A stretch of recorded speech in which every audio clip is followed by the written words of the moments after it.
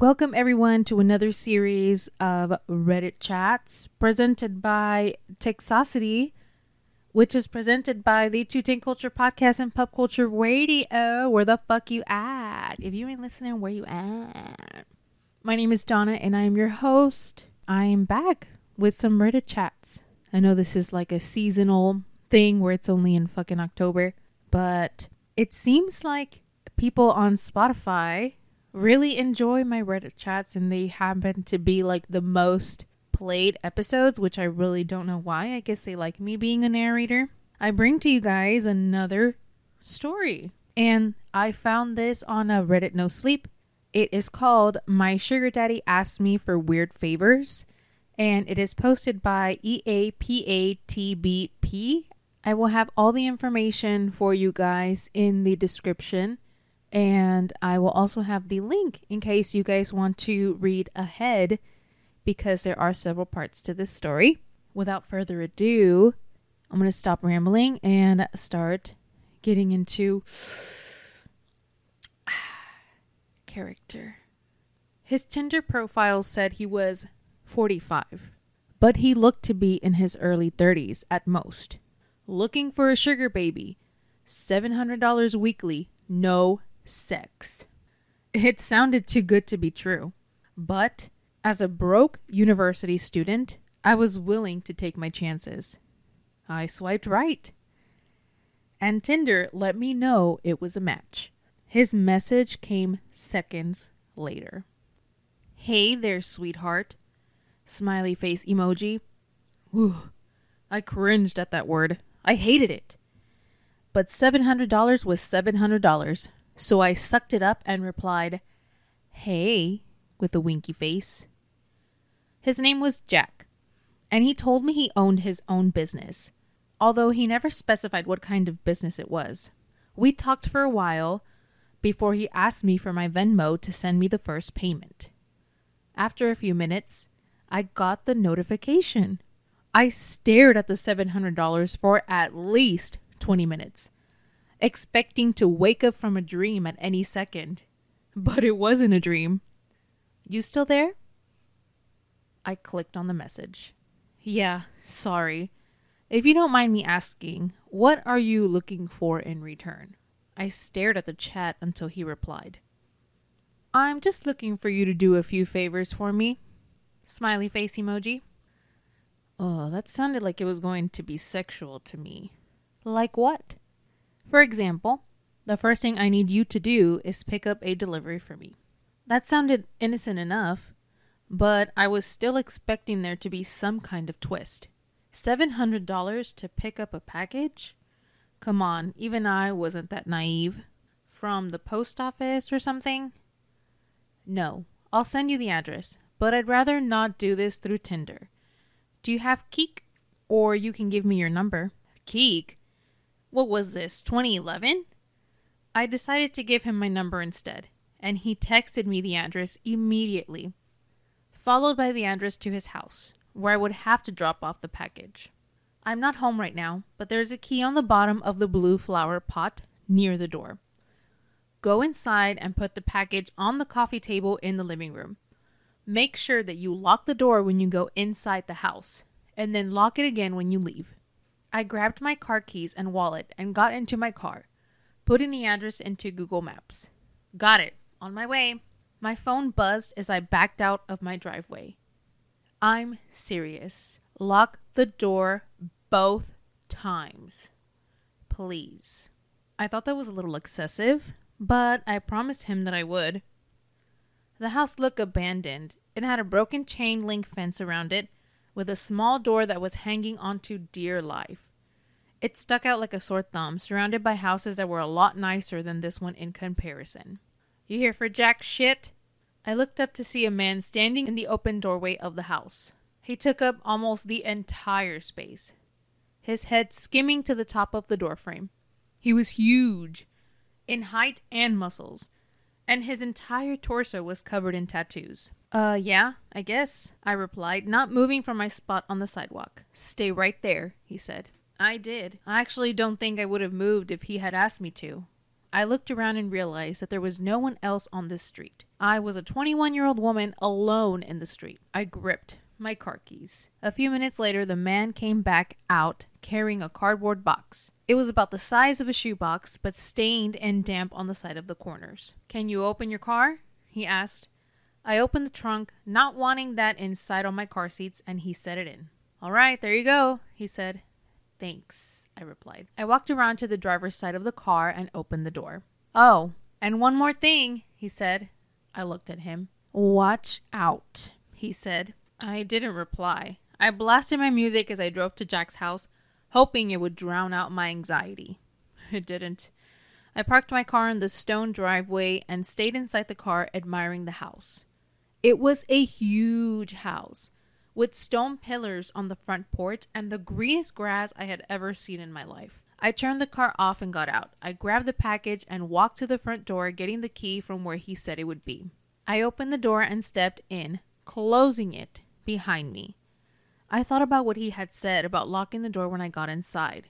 I thought that was a little overboard, but as I stared at the closed door, something made me reach out and lock it. I walked inside, my feet cushioned by the thick maroon carpet, and admired the inside of the house.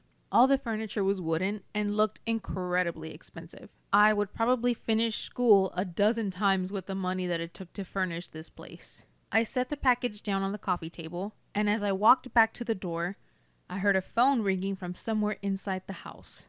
I froze. In my pocket, my phone buzzed. I took it out to look.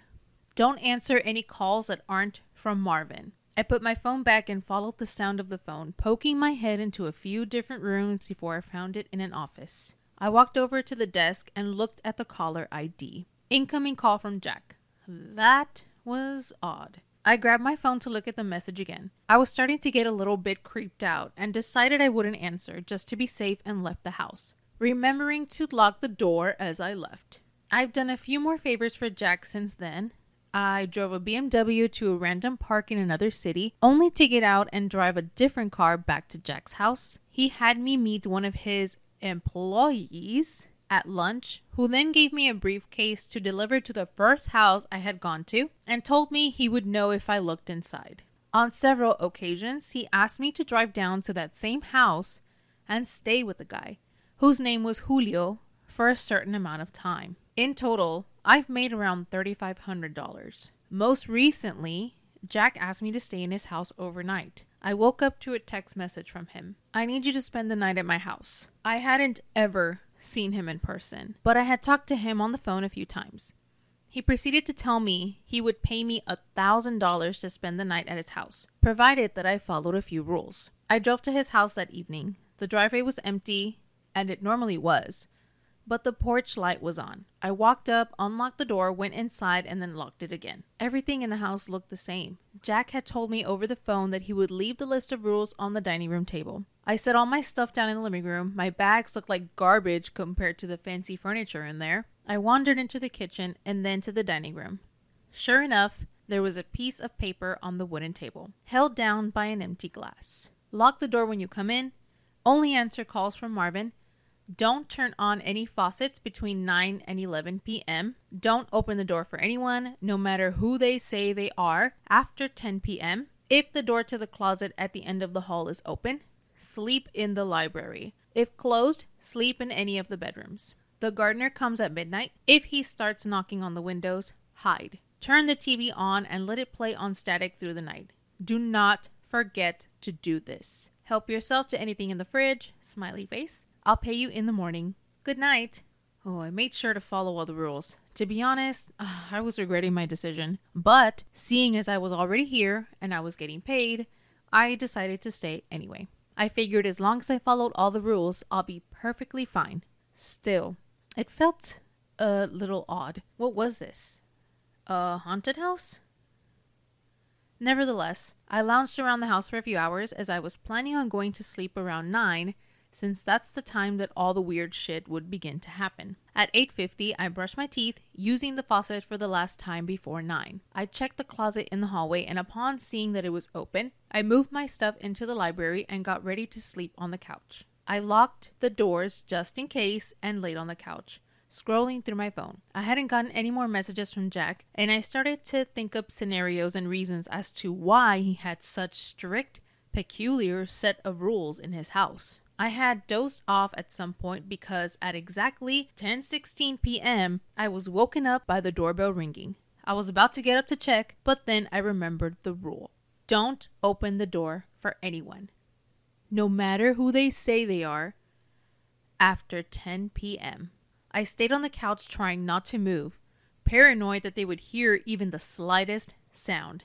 "It's the police! Open up!" I didn't move. "Hello? It's the police! Open up or we're coming in!" I still didn't move, but I could hear my heartbeat in my ears. There was silence for a while after that. Then the doorbell rang again. "Hey, it's Jack! Let me in!" It sounded like Jack, but still, I didn't get up. He would have a key, wouldn't he? Why would he need me to let him in? This continued for almost a full hour. Different people would ring the doorbell, announce themselves, and then disappear when I didn't respond. I was finally able to fall asleep, and the gardener never came. When I woke up the next morning, I heard someone in the kitchen. I got up slowly and unlocked the door as quietly as possible, taking my phone with me and walking across the living room and into the kitchen. I stopped at the entrance and peered in. It was Jack.